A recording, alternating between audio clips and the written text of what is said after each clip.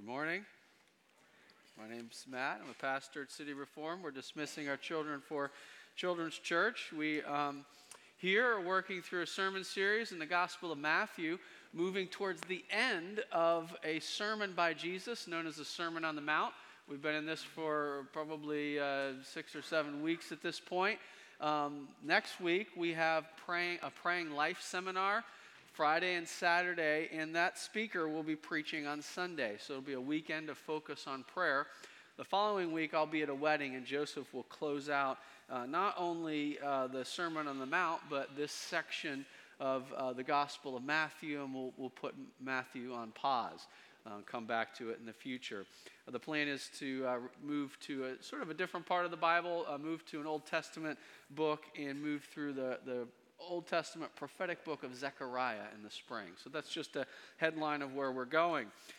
This week we are moving towards the end of the Sermon on the Mount, in which Jesus shares probably one of the most famous Bible verses of all time, which is, do unto others as you would have them do unto you, known as the Golden Rule. Also, he begins with a form of expression of how we care for others by a warning against judgment. And if the Golden Rule is maybe one of the most famous Bible verses of all time, his warning, judge not that you be not judged, is probably one of the all-time favorites. Often used in a variety of contexts, and I would say often misused. But we'll talk today about what it means to judge wrongly and to judge rightly.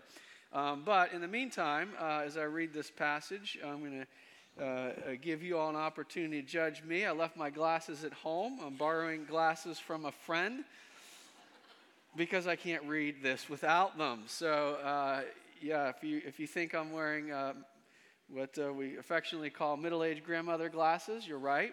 And if you judge me, you're going to be judged too, so take that. Matthew chapter 7, verses 1 to 12. Judge not that you be not judged, for with the judgment you pronounce you will be judged, and with the measure you use it will be measured to you. Why do you see the speck that's in your brother's eye, but do not notice the log that's in your own eye? For how can you say to your brother, let me take the speck out of your eye, when there's a log in your own eye? You hypocrite. First take the log out of your own eye, and then you will see clearly to take the speck out of your brother's eye. Do not give dogs what is holy, and do not throw your pearls before pigs, lest they trample them underfoot and turn to attack you. Ask, and it will be given to you. Seek, and you will find. Knock, and it will be opened to you. For everyone who asks receives, and the one who seeks finds, and to the one who knocks it will be opened. Or which one of you, if his son asks him for bread, will give him a stone? Or if he asks for a fish, will give him a serpent? If you then, who are evil, know how to give good gifts to your children, how much more will your Father who's in heaven give good things to those who ask him? So whatever you wish that others would do to you, do also to them, for this is the law and the prophets. This is the word of the Lord. Well, it's an interesting and challenging beginning. Jesus says, judge not, and that you may not be judged. That's a pretty challenging thing for us to understand for a number of reasons. I would say that probably during the 90s when I was in college, this would have been considered every American's favorite verse. Very much the spirit of the age in the 90s was one in which any form of judgment was considered to be improper.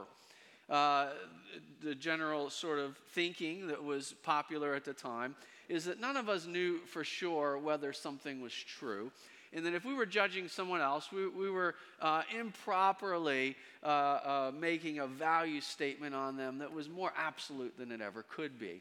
The watchword of the day was tolerance or toleration. Now, there were a lot of good and wise impulses here, and I think we can also recognize some really imbalanced ones. And first of all, people who were too judgmental were generally judged quickly. If you were ever called judgmental, you may have found yourself thinking, wait a second, aren't you judging me? But the spirit of our age is different today.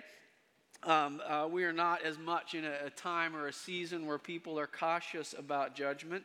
but we are in a time where judging is done more rampantly.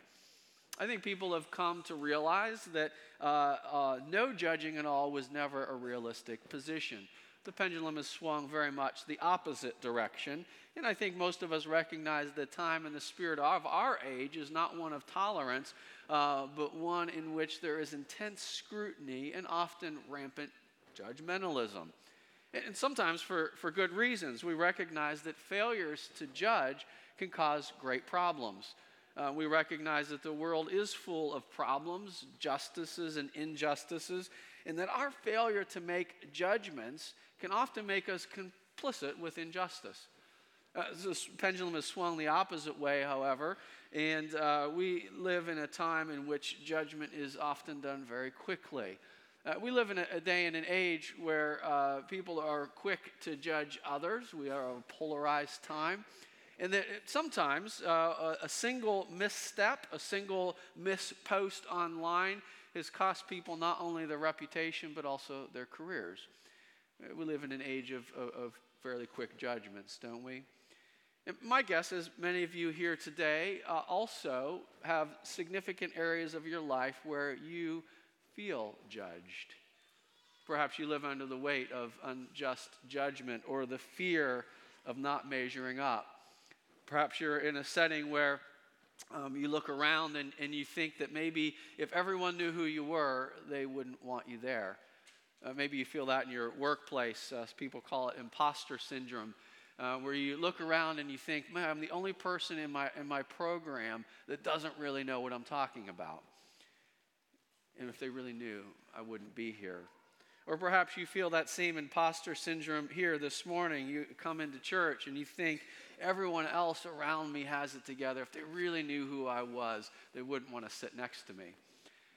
Now, I happen to know, because I know many of you, that it's pretty likely that two of you this morning are sitting right next to each other thinking the same thing. There's a better than average chance the person next to you is feeling exactly the same way. The truth is, however, we struggle with judgments. We struggle with judging. And we struggle even to know what to do with this verse. Judge not that we be not judged. The first thing we want to point out is that Jesus is giving a warning about judging. He's not ruling out judging altogether. Sometimes this sort of, again, if you were a child of the 90s, you would know how much this was a prevalent line of thinking. Oh, those judgmental Christians, they know that Jesus said, judge not lest you be judged. Jesus is giving us a warning.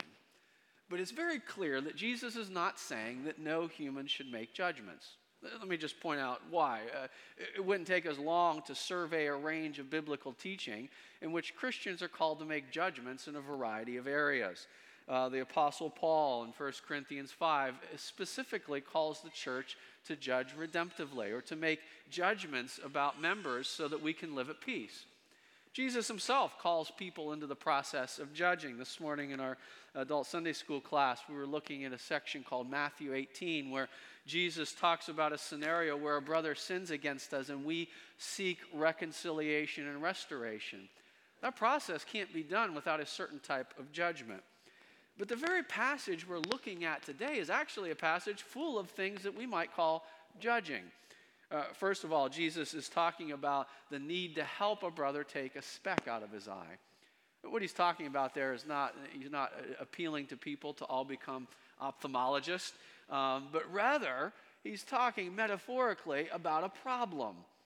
It's very clear in the text, isn't it? He says, your brother has a problem, i.e. a speck in his eye. Your brother has sinned. Your brother has hurt you or harmed you. Your brother has a moral flaw. Will you help him or her take that out of their eye? Now, he warns us about the context in which we do it, how we do it, our attitude, and the way in which we engage. But in order to take a speck out of someone's eye, you have to make a judgment. Furthermore, Jesus warns us that there are some situations.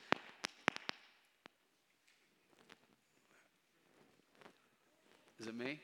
This. Okay. This is a different jacket than normal. Maybe it's causing static. Okay.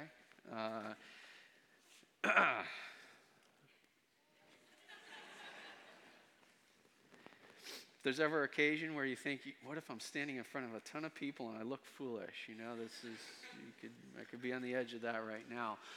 Anyway, I'm thankful for your graciousness and slowness to judge me. Anyway, here we are. Jesus, what does he do? Don't throw your pearls to swine. Again, he's not talking about pigs or jewelry. He's talking about a scenario where something precious is given to someone who doesn't appreciate it. He says that you don't have to give something precious to a person who doesn't appreciate it. It's a proverbial saying that could have many uses, but in this context, it clearly implies that we have to make a judgment about a situation and say, I'm not sharing this precious thing with this person in this context. Well, that's a judgment, isn't it? And finally, what does Jesus say as a warning to the people? He says to them in verse 5, you hypocrite. You might be thinking, Jesus, that's a little bit of a judgy word to use, isn't it? I mean, it's about as judgy as you could get. Jesus is not saying you never judge, but he is saying there's a warning. There's a warning that our judgment can be really wrong. In fact, we reflexively judge wrongly. What he's calling us to is a redemptive form of judgment. Making real assessments about a situation, not for our own selfish purposes or for our pride, but for the purpose of restoration and help for someone else. That's a hard process. Today we'll do three things. We'll first of all see what he's warning us about, what he's calling us to, but finally we'll look at a couple of encouragements.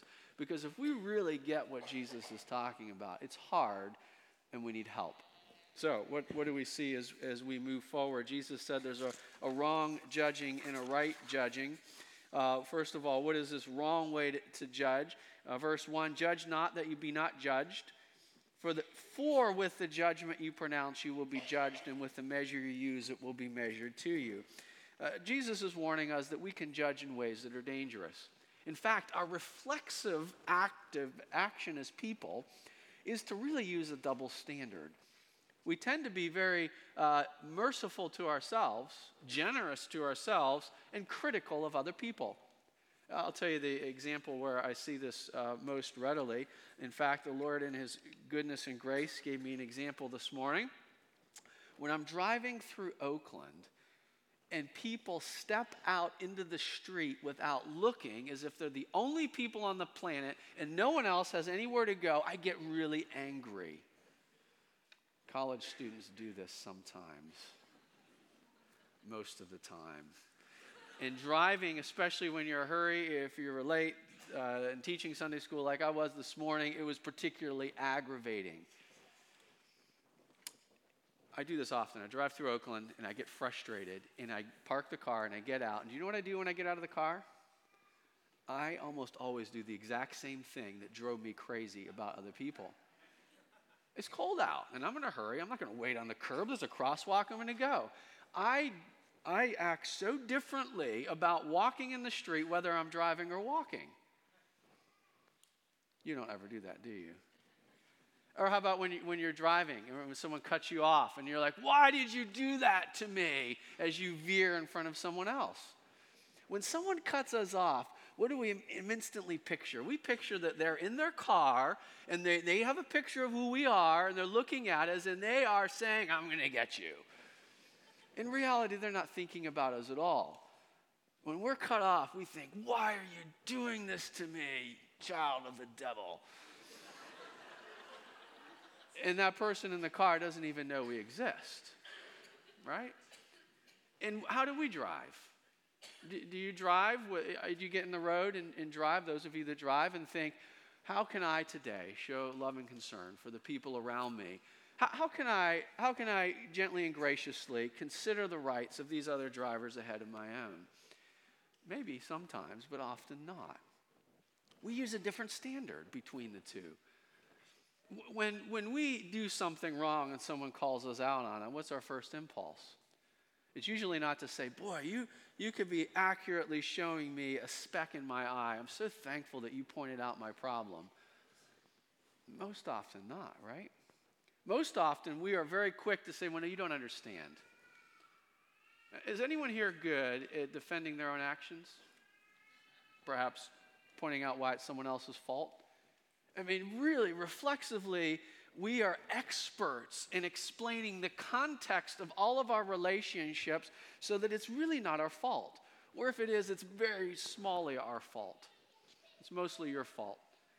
It's half your fault, so half forgive me. I heard that line in a song recently. I thought that was pretty good. By contrast, when it comes to other people, we usually interpret their actions in the worst possible light. That's what Jesus is warning about here. And he says, do you know that the judgment you use is the standard you'll be held to? That's a stark warning, isn't it? He goes on to create a scenario where he says your brother has a speck in his eye. And in this story, you notice Jesus is not suggesting that no one has a problem. He actually acknowledges your brother has a speck in his eye, there's a problem, but rather than seeking to restore, you are unable to help because you have a log in your own eye. What Jesus is doing is he's underlining this reality that our sense of judgment is easily distorted by self. Whatever's happening, it's distorted by the gravitational pull of self-concern. So, this is a pretty funny picture, isn't it? Jesus is describing a scenario where a person is with a literal log in their eye is saying, let me help you. And we all think of that and say, oh, that can't possibly work.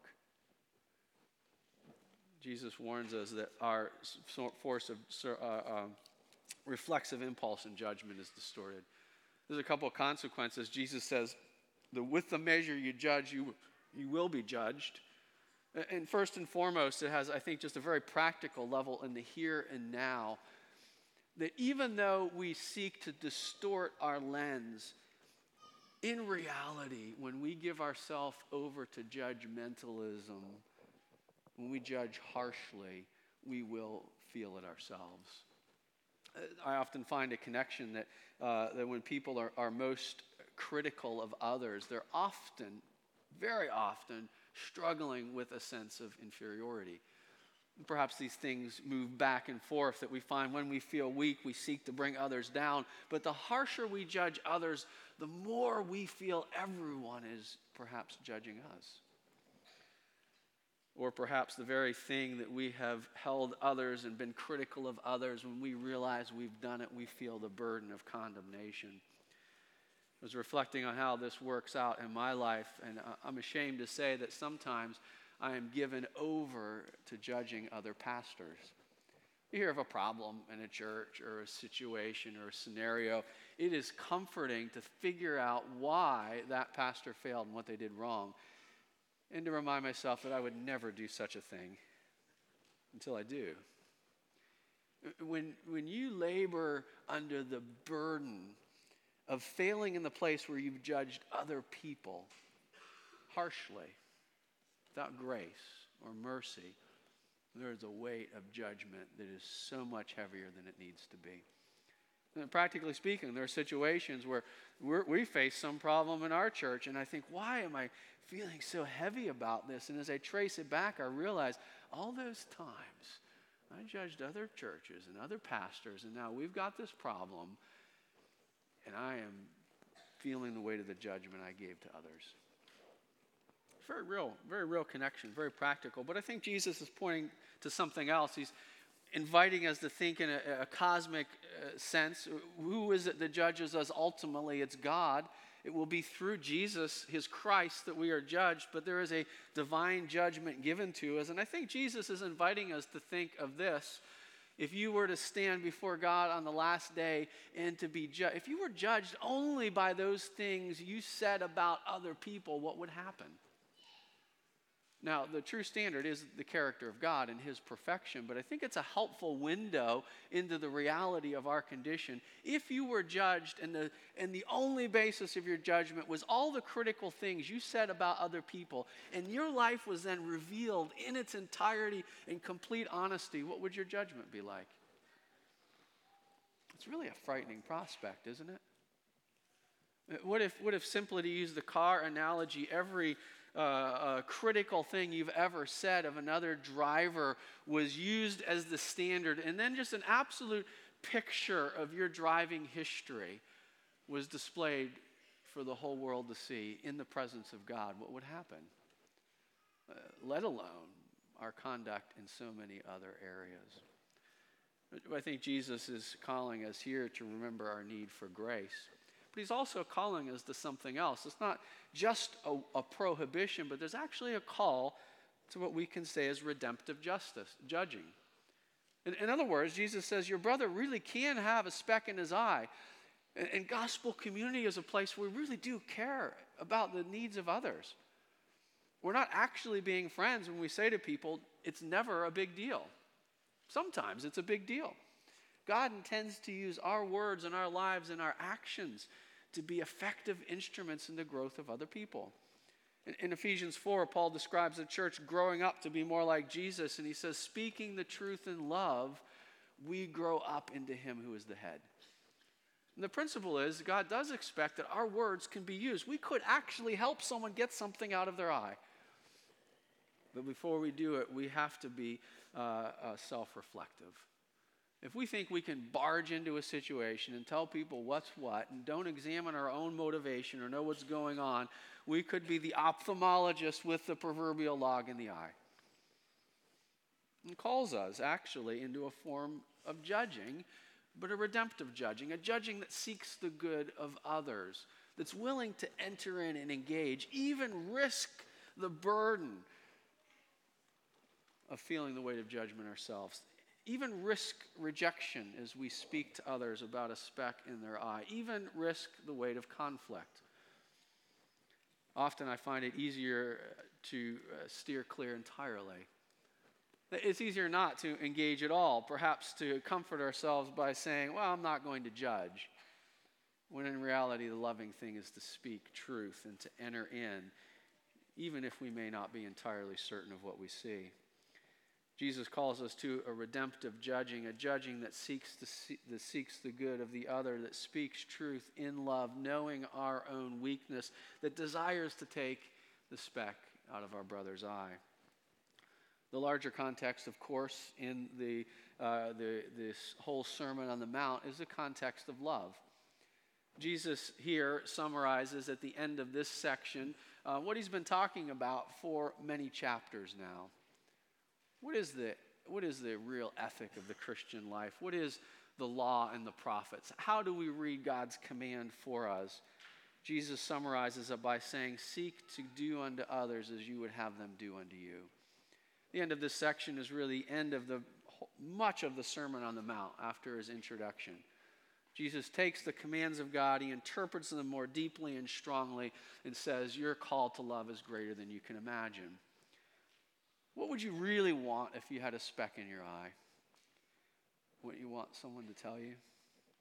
What would you really want if you were blinded by your own sin, if you were moving into a path of destruction? What would you really want if the truth was you were rebelling against the eternal God, hurtling headlong towards the final judgment in which every deed will be seen in its entirety? Wouldn't you want someone to tell you? So risky as it may be, dangerous as it may be, frightening or vulnerable as it may be, there is a redemptive call to judge. And carefully, self-reflectively, prayerfully, to help others take the speck out of their eye. Well, this is hard. There's a wrong judging, there is a redemptive judging, and let's be honest, loving others is hard, whether it's speaking truth in love or seeking to come alongside people as they struggle. Final thing we want to do is look for encouragement in this passage. Nothing will show our need for God's help quicker than entering into conflict with someone else, trying to do it redemptively. You try to help your brother with the speck in his eye, try to be self-reflective for the log in your own eye, you will see very quickly your need for help. A conflict bigger than you could solve on your own. Or perhaps the very burden of the problem you're entering into begins to fall on your own shoulders. This is hard. And I think one of the reasons that we can be so quick to say, judge not, without its context, is because it's easier not to enter in. It's easier not to be engaged. It's easier not to get involved. I think there's three things that we see in the passage we'll look at just in closing that can be an encouragement. First of all, this sort of strange verse about the pearls and the pigs. I think Jesus is telling us that there are situations in which our help will not be received, and there's nothing we can do. Many scholars have wondered why these verses fit together, and I'll be honest, it's not entirely clear. The proverb that is here about not giving the dogs what is holy or throwing the pearls before the pigs is in some ways a counterbalance to the statements about judging. But I think it's also perhaps, I say perhaps, I'm not entirely sure, but I think it's also a really helpful corrective as we think about the hard work of seeking redemption and growth. The principle means that there are precious things that we may not give in a situation when we determine they won't be received. You're not called to share everything personal about yourself with someone who doesn't show any regard for you. It's a helpful thing to remember. But I think in its context, it may be functioning as a helpful balance that says, in some situations, you may try to offer help and a person won't receive it. It may be that what Jesus is thinking here in particular is a scenario where you go to your brother about the problem in his eye and he won't hear you. And perhaps all you can do is conclude, if you won't receive what I have to offer, there's nothing else I can do. It may actually be a really, really helpful reality check that in this hard business of redemptive judging, in this hard business of seeking restoration where there is sin, costly as it may be, that there may be times we conclude there's really nothing I can do here. I think it's just a real scenario that we can encounter. I've offered my help. It's not been received. There's nothing more I can do. I think we can see that as a balance in our whole equation. I take far more comfort from what Jesus says next. Because following this discussion of the dangers of judging and the call to seek to help others with the specks in their eye, Jesus tells us the thing we really need to hear, which is God promises to bring help. Again, there's not as tight a link between these sections as we might otherwise hope for, but I don't think it's a coincidence that Jesus returns to the theme of prayer after moving us through this difficult and rigorous process of how we guard against wrong judging and how we help others with a speck in their eye. You see, the thing we most need to know if we're going to be involved in processes of redemption or restoration is that God gives grace to those that ask. Loving others as we love ourselves is hard, whether that means speaking a word of truth in love, or whether it means seeking to love people and be long-suffering. Loving is hard. Loving others as we would love ourselves is not easy to do. It's why we don't naturally do it. In the midst of this, Jesus gives us such a strong reminder of God's absolute purposes and commitment to us. Commitment to give help where it's needed. Ask, Jesus says, and it will be given to you. Seek and you will find. Knock and then the door will be opened. For everyone who asks receives, and the one who seeks finds, and to the one who knocks it will be opened. And then Jesus goes on to tell us this great truth about the character of God. Jesus says even humans give good things to their children when they're asked. And Jesus is not at all optimistic about the reality of human nature. He says, even you who are evil have fathers that give good gifts to their kids. Jesus knows what's in the heart of man. He says, I know what you're like, but even you don't give your kid a stone when they say, can I have some bread? You don't when they ask for a fish, you don't sneak them a snake. The vast majority of human fathers don't. There are some that may. Even in our weakness and our brokenness, we know how to give good gifts to our children. Jesus says, how much more your heavenly Father will he give you what you ask for? How much more will your heavenly Father give good things to those who ask him? Your heavenly Father is committed to working in your life for his redemptive purposes. When you embrace this call of helping someone with the speck in their eye, when you have been confronted with the log in your own eye, when you recognize the standard of judgment that would crush you, we return to this great hope. We have a Heavenly Father who gives grace and help when you're not on your own. Why is it we're slow to engage or slow to love others as we would love ourselves? It's usually because we're fearful that we have to ration our resources, our strength, our emotional energy. But Jesus says you're not the end of the equation. You have a Father in heaven who is quick to give. Doesn't that give us confidence to enter in, to love where it's costly, to speak truth where it's difficult, to seek redemption when it's hard? Third and finally, the final encouragement, the great encouragement of all, is that we enter this complicated area of judging and judgmentalism. We remember that on the cross, Jesus was condemned for us, and that our final judgment is secure in him.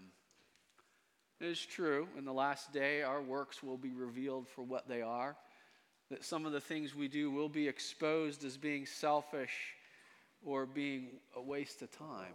Those warnings are given in the Bible. There is a sense in which the final judgment reveals all things. But the good news of the gospel is that those who have looked to Jesus in hope, who have entrusted themselves to him, are in him by faith. And that on the cross our sin was judged. The good news of this gospel message is proclaimed for us in many places, but I found myself thinking of Romans chapter 8, this famous statement of the Apostle Paul. Here, Paul says that there is no condemnation for those who are in Christ Jesus. No final, absolute condemnation. By sending his own Son in likeness of sinful flesh and for sin, he condemned sin in the flesh in order that the righteous requirement of the law might be fulfilled in us. In Jesus, sin was condemned. And Paul says, those who are in Christ, there is no condemnation. Friends, the log's still going to be in your eye sometimes. And even your best attempts to help your brother, you're going to sometimes find that maybe you thought you were getting it out, but you just poked him in the eye. And your dealings with confrontation will sometimes come back to land heavily upon you. The weight of your failure, your sin, your problems will threaten to weigh you down. And so, yes, we live in the power of the Spirit, seeking redemption, restoration, freedom, and love. But all of this is undergirded by a confidence that there is forgiveness in Jesus. We dare not enter into a topic of judging without remembering that ultimately he, the perfect Son of God, was judged in our place.